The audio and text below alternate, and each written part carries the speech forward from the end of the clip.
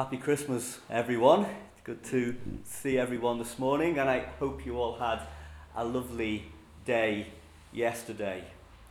When I was preparing this short talk at the beginning of the week, I really had no idea what we might be doing today, with all the possibility of new restrictions being imposed, and therefore how we might be feeling as a result of being constantly bombarded with the latest bad news that we seem to be getting in the news reports almost every day. So I'm glad that there is, at least as a result of the latest data, what the news reports are calling a glimmer of hope.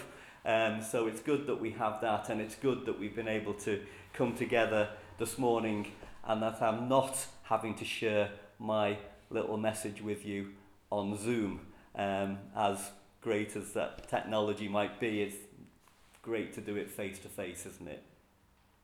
I think that despite my career in risk management up to a few years ago, when every day I would see how things can so easily go badly wrong, I would describe myself as cautiously optimistic normally. But it can be hard to remain optimistic when things keep going wrong, and it often begs the question, is there anything that we can really rely on? And that's what I want to talk about today, or remind us of, because we all know it very well. But I want to talk about that thing which is so closely associated with optimism, and that is the subject of hope. I want to read you, first of all, just one verse from the Bible, one of the well-known verses that we often hear as part of the Christmas narrative, and that's Matthew chapter 4, verse 16. It says, "The people living in darkness have seen a great light. On those living in the land of the shadow of death, a light has dawned."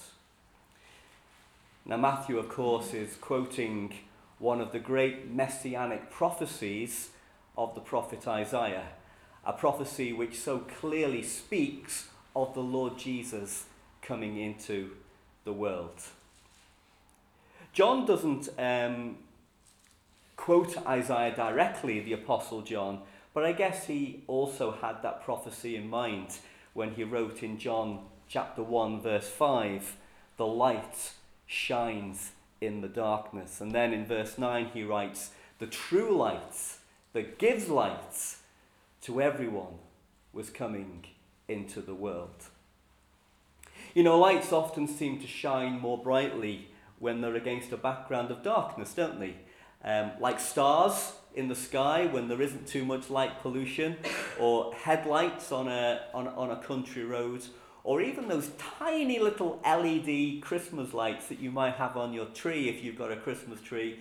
They just shine so much brightly when all the other lights in the room are turned off.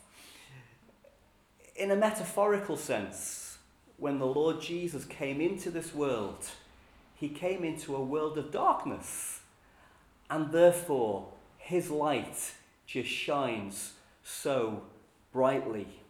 But it was a world of darkness then, just like it is today. And we can't ignore that darkness, even at Christmas time, as much as we might like to. Because, well, firstly, that's the reality. And also, if we ignore that reality, I think it undermines a little bit the reasons why we can be joyful.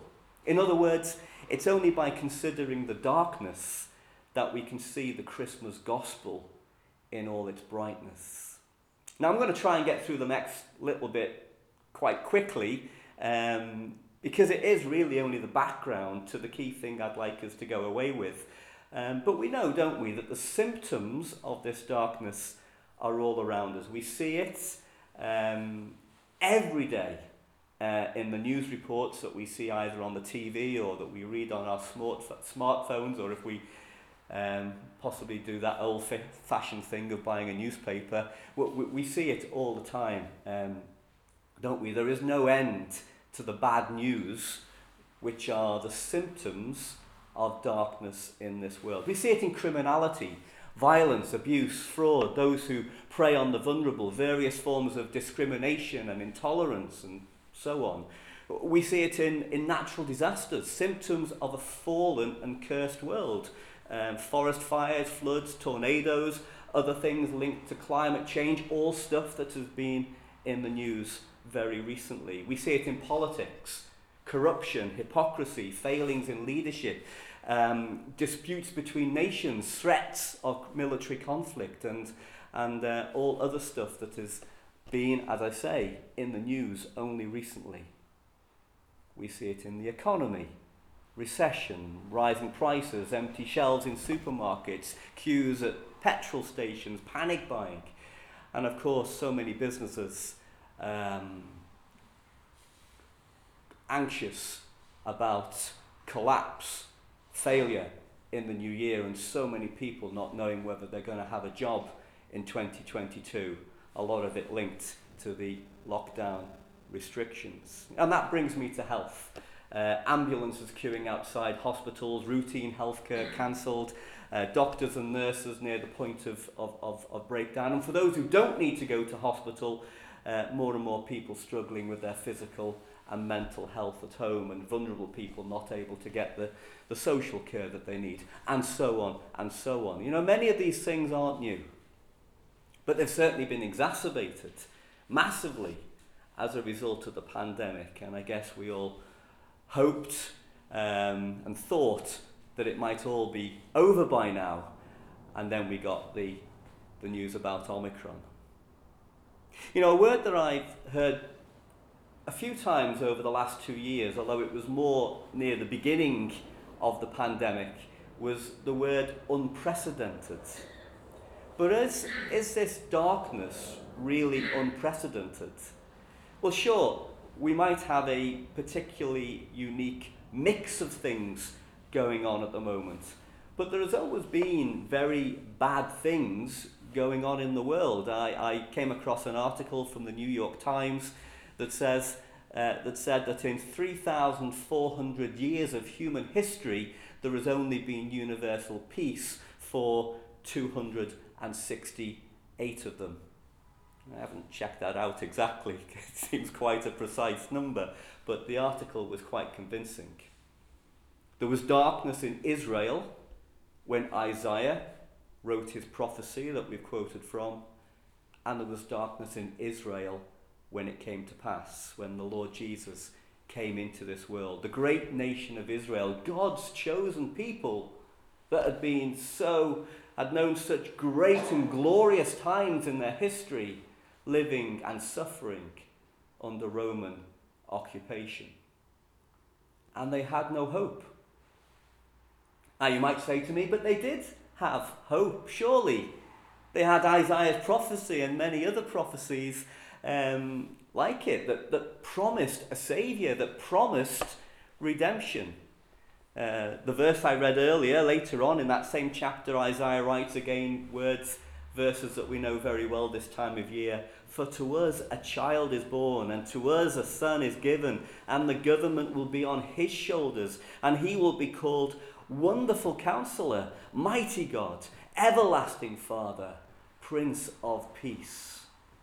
Of the greatness of his government and peace there will be no end. He will reign on David's throne and over his kingdom, establishing and upholding it with justice and righteousness from that time on and forever. The zeal of the Lord will accomplish this. They had amazing promises like that. But again, I say, I don't think they had hope. Not for most of them. There are exceptions that we read about, the likes of Simeon and Anna, but for the most of them, they had lost hope. And the Lord Jesus described them as lost and harassed and helpless. I guess there are many people in the world today that feel the same. Even people who believe in God, who know the Lord Jesus Christ as their Saviour, may be feeling lost and harassed and helpless because they've lost sight of the light. You know, the thing with hope, and the reason why we can lose it, is that it's just a feeling. It's a feeling based on the expectation that something good is going to happen. Now, it might be based on something real, but if we lose sight of the reality, then the hope can fade with it. Because it's hard to keep hope alive when we can't see the light in the darkness. For the Christian, we have every reason to be hopeful, don't we? Even when bad things happen, we have a perspective which is based on the knowledge of what God has already done for us and what he's promised for us for the future. And the assurance in God's word and the evidence in God's word that our God does not lie.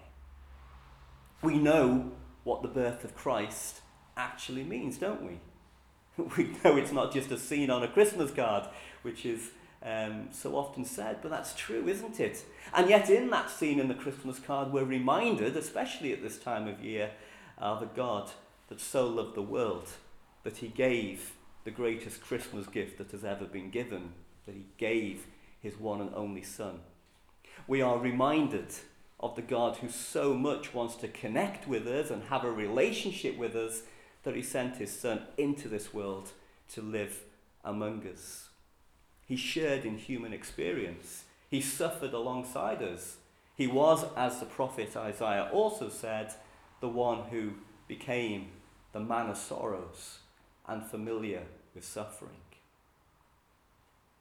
It reminds us that that little baby was born to die, but that in his death and his resurrection, God would provide for us the means to be saved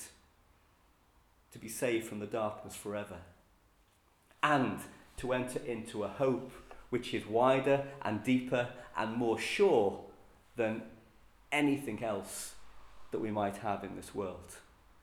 You know, the word hope appears in the New Testament more than 70 times in relation to the promises of God and what the Lord Jesus has done for us. Examples: Colossians 1 verse 5, the hope stored up for us in heaven. Titus 1 verse 2, the hope of eternal life. 1 Thessalonians 1 verse 8, the hope which inspires endurance. We've needed a fair amount of that over the last 2 years, haven't we? 1 Thessalonians 4 verse 13, the hope which helps us cope with bereavement. And there are friends who are needing that hope and help at this time. Romans 8 verse 24, the hope in which we are saved. Something which has happened to us already, and yet it promises there is more to come. And it says that we must wait for that patiently. Romans 12 verse 12, the hope which gives joy. And that's what we want, isn't it? Not just at Christmas, but all year round. Now, whether we're hopeful or not about these things, and by that I mean whether or not we have a lot of confidence in them, doesn't make them any less real, more or less real. God's plans for us will come to fruition regardless of whether we have a strong faith in them. Our faith, God isn't dependent on our faith to make things happen.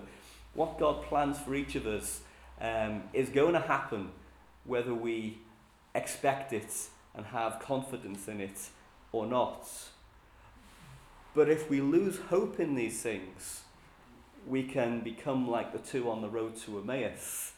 They had lost hope because the Lord Jesus had been crucified, and they didn't understand that that terrible thing was all part of God's plan. Luke 24 says that they had hoped that Jesus was going to save Israel, but now they were sad and they were downcast. Now, the latest COVID situation or other things going on in your life and in the lives of your friends and families might be making you feel sad or downcast at this time.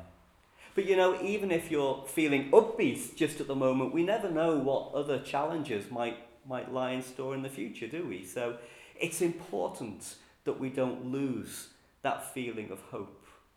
We need to keep hold of that eternal perspective. And as Hebrews 6 teaches us, we know our hope isn't just wishful thinking, is it? It's real. It's an anchor for the soul. It's firm and secure. So let me finish by just reading a couple more verses from Romans 15. These are from. Firstly, verse 4 says that everything that was written in the past was written to teach us, so that through the endurance taught in the scriptures and the encouragement they provide, we might have hope. So if we want the encouragement that keeps us hopeful and helps us to endure through difficult times, we need to know what was written in the past. We need to know what God has given us in his word. We need to know what he has promised for us and assured us of. But we also need God's help. And so I'm going to leave you with Paul's prayer in verse 13 of that chapter. And this is my closing benediction, if you like, as it was for Paul. He said, "May the God of hope fill you with all joy and peace as you trust in him, so that you may overflow with hope by the power of the Holy Spirit." Let's have a closing prayer.